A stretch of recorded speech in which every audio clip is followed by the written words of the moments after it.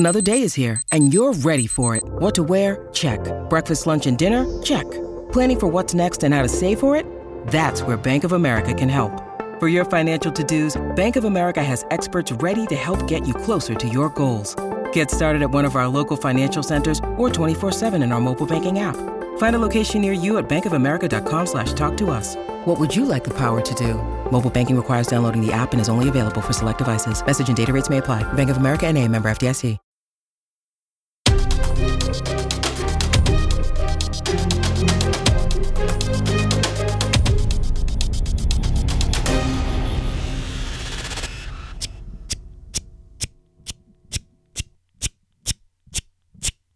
Top 10 takeaways! Woo!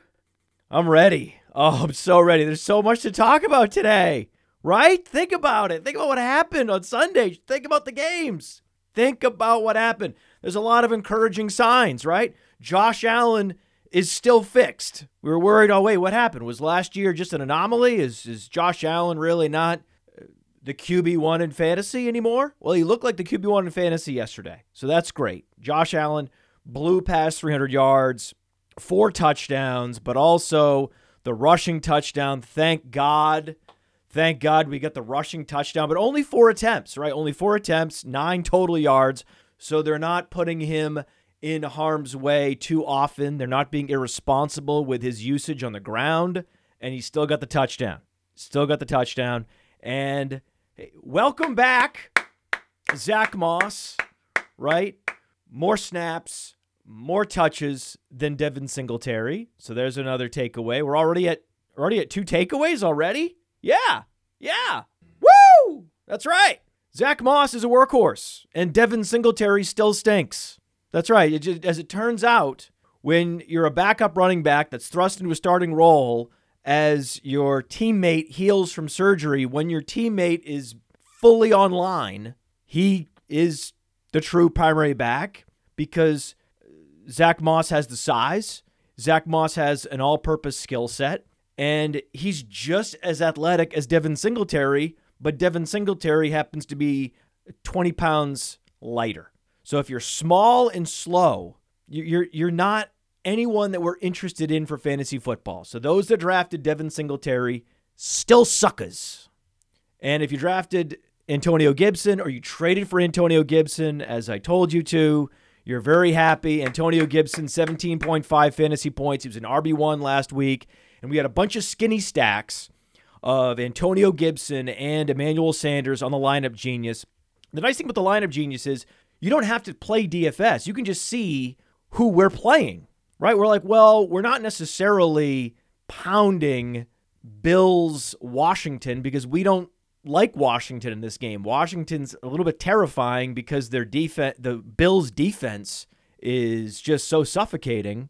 But we'd like to dabble on this game. We want some exposure to this game. What's the great way to get exposure at value? Well, you go Antonio Gibson under 6K on DraftKings, and you go Emmanuel Sanders at 4.2K. Little skinny stack. And that skinny stack netted you, wait for it, 43 fantasy points. 43 fantasy points. You went out and traded for Antonio Gibson, and you went out and you added Emmanuel Sanders on the waiver wire at value. That's what we're pounding the table for the last couple weeks. Emmanuel Sanders in particular, because he had the air yards.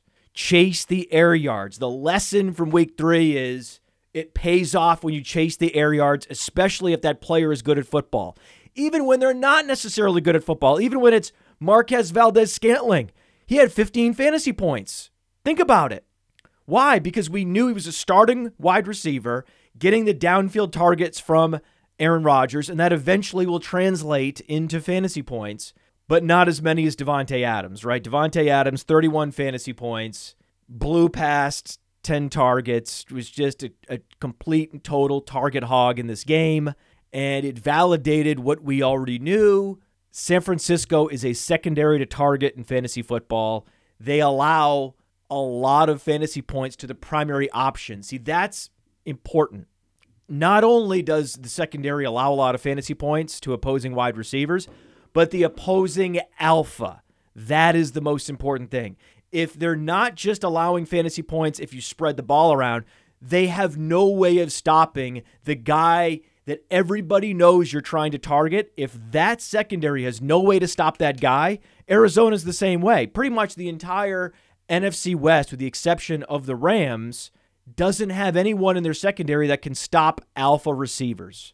And that's why we're going to continue to target the NFC West in DFS, for streaming, in all contexts. But look at Marquez Valdes-Scantling. It's interesting that the player with the air yards, even though we know he's not necessarily efficient, is someone you should stream when that team is facing a pass funnel defense. And so we knew that with the Packers going in to Sunday Night Football. So the answer was, yeah, if you need some fringy fantasy points in deep leagues from your wide receiver position, you could do a lot worse than Marquez Valdes-Scantling. And we also received validation in that game that Davante Adams was the move all along. That Davante Adams, who was one of the true, genuine league winners at wide receiver, so few of them come around that they're consistent enough week to week and they score enough fantasy points above the stream week to week that they can be true league winners. We see so very few of them. They're so rare. And yet we got one last year with Davante Adams, and so many fantasy gamers were hesitant to make him the wide receiver one off the board in fantasy drafts. Oh, Tyreek Hill, Tyreek Schmill. And here's why. Tyreek Hill's not a proper alpha. Tyreek Hill is a stretch Z player. Now, he's a volume Z, right? He's the best Z out there, but he's not an X. He's not a true alpha. He's not a player that can win no matter what cornerback or what defensive scheme you put up against him.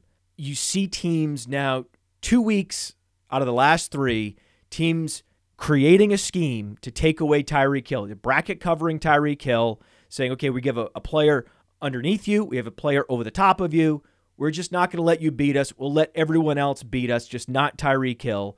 And he isn't able to overcome that the way a proper alpha with size that can play the X receiver position and then can get open against opposing alphas out on an island. Davante Adams can do that. And because Davante Adams doesn't have this game-breaking speed, he doesn't tempt opposing defensive coordinators to scheme against him like Tyreek Hill does. So Tyreek Hill is a victim of his own success and his own abilities in some way. But at the end of the day, he's sub 200 pounds.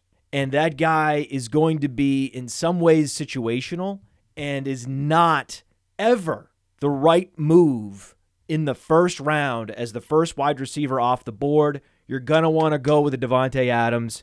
It's clear now. It wasn't clear a month ago. It's very clear now. It was clear to us all along, and now it's clear to everyone. But for many of you, you were pushing the button on Tyreek Hill in the first round over Davante Adams. And Davante Adams, remember, back when all this uncertainty was surrounding Aaron Rodgers, Davante Adams was a second-round pick, and that didn't make any sense either, because if you're the number one and you're one of the best receivers in the league, it doesn't matter who your quarterback is. Just ask Brandon Cooks. How's it going with Brandon Cooks? How's he doing? Is he doing okay?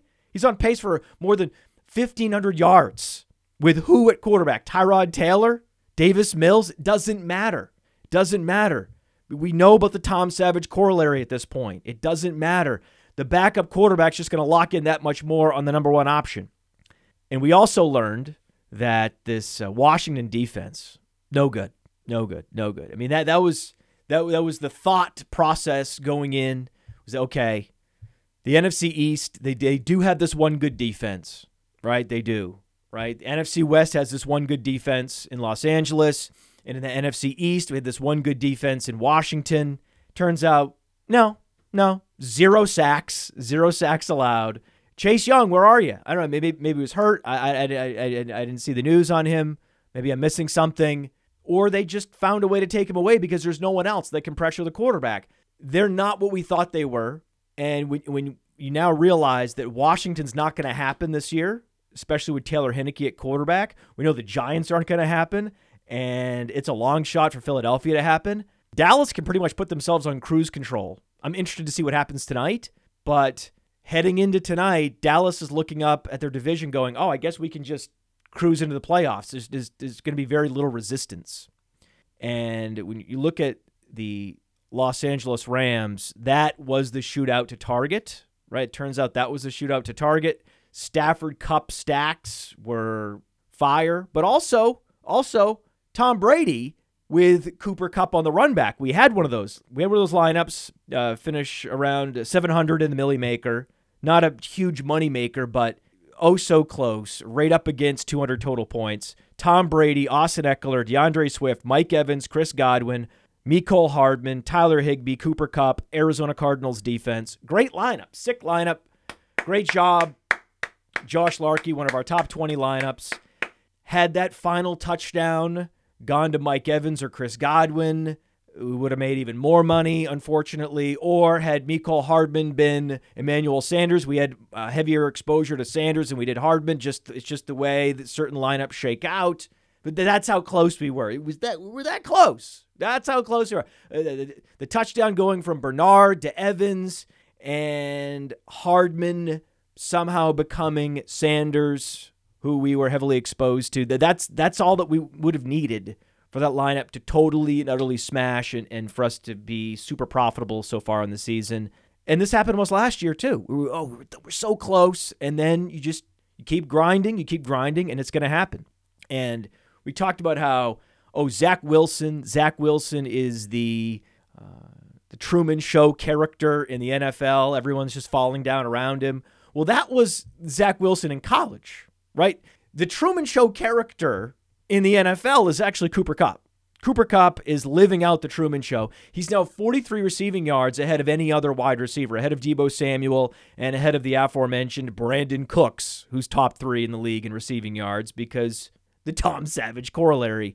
And they're designing plays to get the ball to Cooper Kupp, where they're even asking Robert Woods, hey, Robert Woods, just lay down. Just pick a player. Just go out there and get in the way because the ball's going to Cooper Kupp every time. And Robert Woods is in. Robert Woods is like, sure, I'll do it. Right? I'll help Cooper Kupp live out his dream, be the star of this particular show. And that's just what's happening. It's fun. It's fun to see it happening. And that's why you want to onslaught games, especially if you're single entering. So we had a bunch of people do incredibly well with this particular lineup in single entry tournaments because the Lineup Genius is designed for you to browse lineups, not necessarily play them all, but you could play individual lineups in single entry. And I suggest onslaughting when you want to go single entry, whether you want to onslaught Chiefs Chargers, onslaught Rams Bucks, your choice. But that was the onslaught lineup where you had Kupp and Higbee and Evans and Godwin, right? That lineup's probably not going to take down a Millie Maker because there's too much negative correlation with Evans and Godwin in particular. Usually just want to pick a single wide receiver and say, okay, we're going to hope that this wide receiver, like Cooper Kupp again on Sunday, is just the winner in this passing game, is the one getting the touchdowns. That's how you win the Millie Maker. But if you're doing single entry and you get 20 points from Godwin, 20 points from Evans, and the rest of your lineup smashes as that one did, well, you're in great shape. So that's a difference in strategy and tactics when you're entering a particular type of tournament with specific parameters versus another one where we provide all these lineups and we say, hey, you don't have to use them all. In fact, you can pin certain players and you can create more Stafford lineups or more Brady lineups or more Herbert lineups if you want. We're providing you with a bunch, but you can pin it and provide more and create some of your own lineups with our optimizer. It's all good. It's all good. You don't have to submit just 20 lineups. You could submit 100 lineups, right? It's up to you, right? It's up to you how you want to use the tool. But when you're going to submit a lineup for a single entry tournament, I would lean toward an onslaught lineup where we're stacking a single game aggressively because you don't necessarily need the nuts to take down a single entry tournament. And when you onslaught, you're less likely to get the nuts, but your probability of hitting in a big way does go up. And I talked about that on the Mind of Mansion monologue last week. I laid it all out there, why the onslaught configuration of lineups makes a lot of sense, particularly in single entry, because it decreases the number of moving parts that you have to get right. And with single entry, you don't have to hit the whole lineup on the nose. very encouraged by James Robinson's usage. It turns out that Urban Meyer has realized James Robinson, and this is very critical, is just better in the passing game. He's a slicker receiver, and he's just better in space. And sure enough, there he goes. 6 targets, 6 catches. That 6 for 6 was one of the most encouraging lines we saw all Sunday, right? For the entire slate, that James Robinson 6 for 6. That was a major development. And it also showed why game script is overvalued, overrated for running backs. It's underrated for quarterbacks, right? Because you really want negative game script for quarterbacks where you don't want your team incentivized to run the ball in the second half. You want to be incentivized to throw the ball in the second half, like we saw with Tom Brady. Got a lot of those fantasy points at the end of the game in comeback mode. But with running back, even if you're down double digits, that sometimes is a good thing because that means you're going to get more dump-offs. You saw that with James Robinson. And this is, again, why game script is overrated for running backs. And in that game, DeAndre Hopkins, he's not right? He's not right. I feel bad. I don't know what's going on. He's not right. And the yards per target reveals that he's just not right. 3.5 yards per target for DeAndre Hopkins. We're not playing him in DFS until we see that ceiling again. You can just wait and see and wait for the guy to re-demonstrate his ceiling before you start playing him, especially at a high salary level in DFS. And Ben Roethlisberger, same thing. Ben Roethlisberger revealed, hey, guys, I'm fucking dust. I stink. Right? He revealed it. And I told you this. I told you the Steelers are 1-2. I told my father-in-law, don't get your hopes up. Don't get your hopes up, Grandpa. I told him that. He's like, oh, well, how are we gonna make? You know, we gotta keep Ben fresh for the playoffs.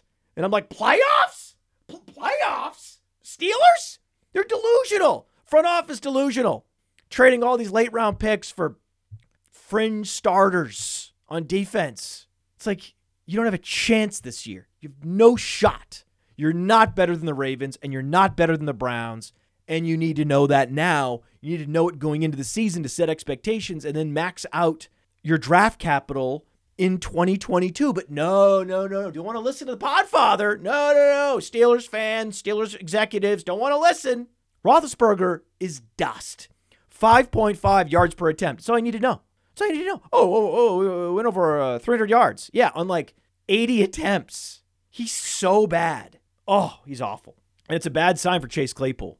If Chase Claypool couldn't smash against the Bengals with no Deontay Johnson, you need to be concerned. You need to think about trading him in seasonal leagues right now. Because he still produced, right? But maybe your league mates don't understand the context of how he produced and how unlikely he is to produce on a regular basis moving forward because Ben Roethlisberger is dust.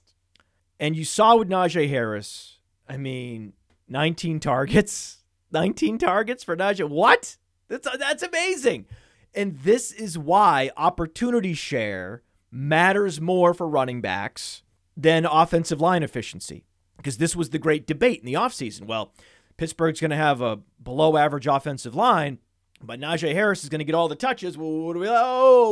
We ended up coming out on the side of chase the touches with Najee Harris because when they get down, it doesn't much matter how good the offensive line is. In fact, if the offensive line isn't good, it's not good in Jacksonville, it's not good in Pittsburgh, what has to happen? Lawrence dumping it off, 6 for 6 to James Robinson. What's happening to Ben? Has no time to throw, dumping it off to who? Najee Harris. Over and over and over again. He has no time and he has no arm. So what does that mean? The ball's going to Najee Harris time and time and time and time and time and time and time again. And it's amazing when you think about what you could have done. The best case scenario draft strategy was actually robust RB because you could have gone like Aaron Jones, Najee Harris, Antonio Gibson sometimes is there in the 3rd round. And you could have still drafted Cooper Kupp in the 4th round, Deebo Samuel and Brandon Cooks, and you could have flopped the nuts. You could have run the table. You could have had the 3 top receivers in the league just in receiving yards alone, just looking at that stat, and then 3 of the top running backs. You could have done it. You could have. That's a way to do it. Now, no one did that exact. Well, I'm sure someone had that exact draft. Very few people did. I didn't. But in hindsight, to max out your upside, as it turns out, you don't necessarily need to draft wide receiver in the second round, do you? The second round wide receivers have disappointed this year. Calvin Ridley, not producing at that level. We're not seeing that Calvin Ridley mythical ceiling that we thought we might get. Stephon Diggs, not producing like he did last year. Something's wrong with DeAndre Hopkins. You're feeling a lot better about that Antonio Gibson pick now, aren't you? Aren't you? And you're certainly feeling good about that Najee Harris pick. And you're feeling good about Jamar Chase. I mean, you could have had Jamar Chase too. You could have had all those guys, right? You could have gone Cooper Kupp in the 4th round, Jamar Chase in the 5th round, Deebo Samuel, Brandon Cooks. You could have had all 4 of those wide receivers and not drafted a wide receiver in the top 3 rounds.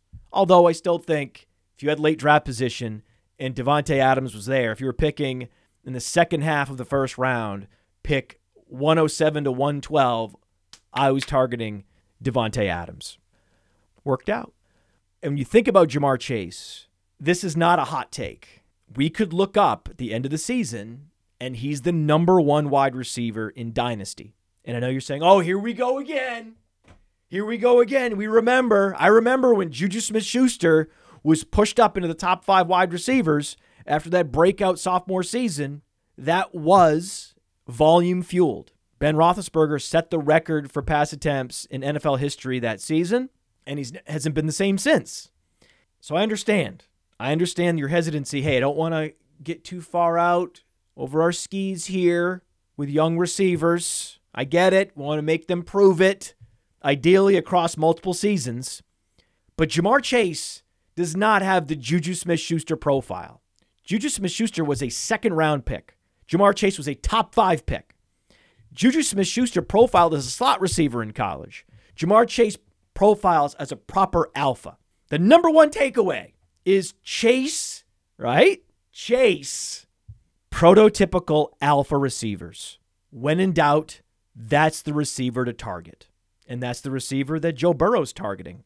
Jamar Chase had the size, the age-adjusted college dominance, and the size-adjusted athleticism to put him in the 98th percentile plus of wide receiver prospects all time, and had one of the best wide receiver prospects ever, according to the Breakout Finder. You take that, and then you add to that totally unprecedented NFL production. And when I say unprecedented, I mean he's the youngest receiver to ever score 3 receiving touchdowns. The previous youngest receiver was Randy Moss. Maybe Randy Moss was faster than Jamar Chase, but Jamar Chase made it to 3 touchdowns faster than Randy Moss. So that's the case. I'm building the case after week 3 for Jamar Chase to be the wide receiver 1 in Dynasty. He's on track to be that guy. If he keeps this up, he and CeeDee Lamb, if they keep up their respective trajectories, they're on a collision course for wide receiver 1 in Dynasty. Stay tuned. And John Gruden, hey, John Gruden, you got to give it to him. You got to give him credit. They're 3-0, and he's doing it with scheme, right? It's not just talent. You have to give him credit as a coach. I hate giving coaches credit. I hate it. They're so often overrated. They get too much blame when things go poorly. Jason Garrett, Adam Gase, right? And they get too much credit when things go well. Bill Belichick, and now John Gruden. I don't want to give him too much credit, but he deserves some credit. Because think about this. How good would that team be had they just taken the best player available in the first round the last 3 years? Team would be unstoppable. And even though they have acquired the bare minimum talent in the NFL draft, they're still 3-0. John Gruden deserves a lot of credit. Evan Silva deserves a lot of credit too, because Evan Silva comes on this show every year, every offseason, and absolutely blows a team apart. Blows them apart. This is a team that typically is infused with some hope. And he's like, nah. 2 years ago, he did it with the Giants, right? Dave Gettleman, he's not up to the task, and he's not going to make it to the end of the season as the leader of that front office in New York.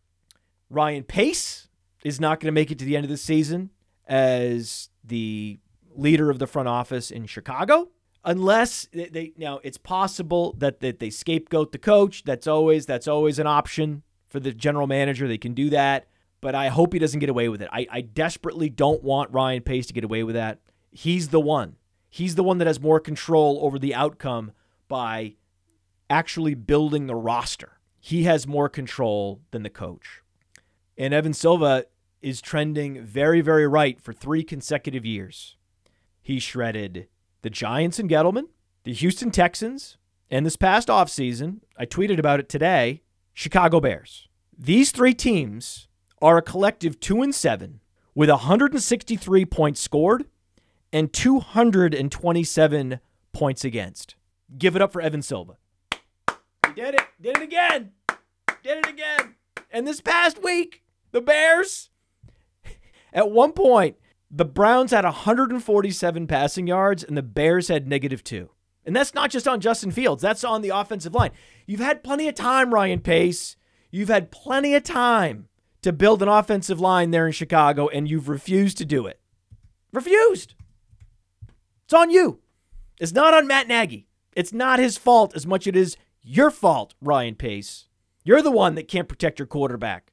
You're the one that can't stop anybody. You're the one that has neglected talent on both sides of the ball with all your misguided trade-ups, bad picks, and wayward free agent moves. Shame on you. Shame on you, Ryan Pace. Evan Silva did it again. It's like it's not... But what's funny is when you go to social media, you see, well, Matt Nagy has to go. He's not creative enough. He's not helping Justin Fields enough. The coach gets scapegoated, just like in New York. Should be talking about how bad Gettleman is. Instead, who are they talking about? Who are they talking about? Who's New York media talking about? Who are the social media zombies talking about? The coach worshipers and the coach-centric analyzers. They're talking about Jason Garrett. It's not Jason Garrett's fault. Jason Garrett doesn't look like a coach, doesn't act like a coach. There's just the body language experts in sports media are so quick to seize on the guy that doesn't have the gravitas like an Adam Gase or a Jason Garrett and mock him when the blame should be going to Dave Gettleman. The blame should be going in Chicago to Ryan Pace. And congratulations to the Chargers. We predicted this would happen. They would beat the Chiefs. They're good. How good are the Chargers, man? This is a great thing. It's an alert. I mean, they're... Right? Chargers are going to the Super Bowl. AFC Championship, it could be Chargers-Browns. Imagine that. Imagine that. I mean, Josh Allen and the Bills will have something to say about that. I understand that. I understand it. I get it. But for me, just a kid who's been cheering for certain teams for many years and certain front offices that focus on the right details and are able to elevate the talent profile of every unit on the team. I'm a fan. I'm a Chargers fan. I'm a Browns fan. I'm a Mike Williams fan. And this is the interesting dilemma you have with a wide receiver. When a wide receiver has an alpha profile, like a Davante Adams, like a Mike Williams, the answer to maxing out that player's production is not always target depth. Because we think, what? You just said air yards are the thing to chase, right? And yes, in the case of an Emmanuel Sanders, a Z receiver that we know is good at football, that's the perfect player where you would home in on the air yards as the signal, and that's the guy to add on the waiver wire, even after waivers run, right? But in the case of the true alphas, the guys with the big bodies, air yards are not as easy for them to translate into actual receiving yards because they have a harder time separating down the field. With those players, you're better off getting them the ball closer to the line of scrimmage, like with the Davante Adams, and now like with Mike Williams. So the great signal that we're encouraged by with Mike Williams, he's a wide receiver 1 in fantasy now. Congratulations to everyone that drafted him. He's another guy that was available in the mid-rounds. All these mid-round wide receivers are just killing it, right? That was the move, apparently. Just go for mid-round wide receivers. It turns out that there was a lot of depth at wide receiver. There's a lot of depth. I know that the zero RB truthers were telling you to get receivers early, that it's not actually deep, right? the myth of the depth at wide receiver, those people are big wrong. Everyone that tried to debunk the idea that I've put forward for many years that there's incredible depth at wide receiver, those people should be ashamed of themselves. Big wrong because of Big Mike Williams. Just another example of a mid-round wide receiver absolutely melting faces. And the reason why is instead of asking him to go deep into the outside and convert in contested situations, they're now asking him to run shorter and intermediate routes. And he's doing a great job. He did a great job at that at Clemson. Why did it take them so long to figure out how to use Mike Williams? I don't know, but the route tree that they've imposed on him this year is optimizing his abilities, and it's a great thing to see. So air yards are not always the answer if you're trying to unlock a receiver. And Teddy Bridgewater is looking like the steal of the offseason. Remember, they gave up a 6th rounder, and then Carolina agreed to pay a portion of his salary. So Carolina's paying Denver for Teddy Bridgewater. Think about it. Just let that sink in, right? Teddy Bridgewater is getting part of his salary paid by Carolina, and the Broncos are 3-0. I've always loved Teddy Bridgewater. He's always been underrated. Arm strength, if you have pinpoint accuracy, is also overrated. You need the pinpoint accuracy, though. You need to be brave. You need to be able to diagnose defenses. You need to be a fast processor and deadly accurate, and then you can overcome a lack of arm strength. That's very possible. We're seeing that with Teddy Bridgewater. So the question is, wow, you got Sam Darnold, Carolina. Congratulations, right? You hit on it. It was a long shot, but it turns out, yeah, you could turn around Sam Darnold. He could be a reclamation project that actually can be reclaimed. Doesn't happen often, but Sam Darnold's turning out to be quite the outlier this season. Congratulations to the Carolina Panthers, except they didn't even get the best deal among the fringe starters changing teams that have now become big-time winners at the NFL level. Turns out Denver got an even better deal than Carolina. Carolina still had to give up a 2nd rounder to get Darnold. Denver just had to give up a 6th rounder and then have to pay very little of his salary. It's just, I mean, I know John Elway, it's a shame, right?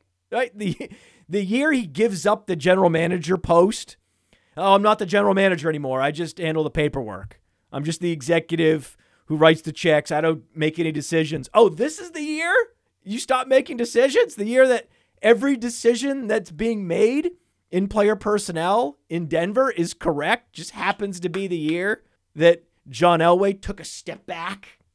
Coincidence? So happy, just elated for Teddy Bridgewater. So happy for him. And the sucker of all could be the Jets. They're looking like the biggest suckers in the room, right? They let Sam Darnold go, and they didn't ask for Teddy Bridgewater in return, and then they used the 2nd overall pick on Zach Wilson, who's averaging 3 points a game the last 2 weeks. It's not good. It's not good. Zach Wilson looks out of his depth, overwhelmed. They could be in the process of breaking him as a quarterback as we speak. It's really bad. It's really bad. They should have gone Mac Jones or Trey Lance. They didn't. They went Zach Wilson. They've compounded errors. There's just so many errors compounding in New York that I fear for Robert Saleh. I don't know if he can survive. We'll see how long it takes to turn them around. It turns out all those people that were, advocating, drafting all these Jets in fantasy football, got to get Elijah Moore. Remember this? Oh, you got to get Michael Carter. Oh, don't forget about Zach Wilson in fantasy football. It's seasonal leagues, these people. These aren't your dad's Jets. These aren't the Jets you've come to know under Adam Gase. It's a different coach. It's a different coach now. That was the Adam Gase Jets. These are a brand new Jets team. They're scoring 0 points. Whoops. God. Coach-centric analysis fails again. I know what's going on. I know the problem. The problem in New York, somehow, some way, it's Adam Gase's fault.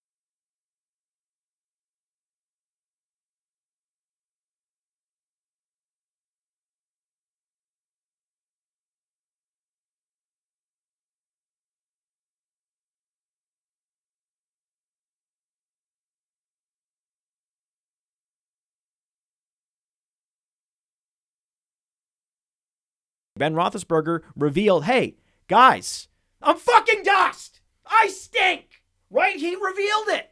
And I told you this. I'm fucking dust.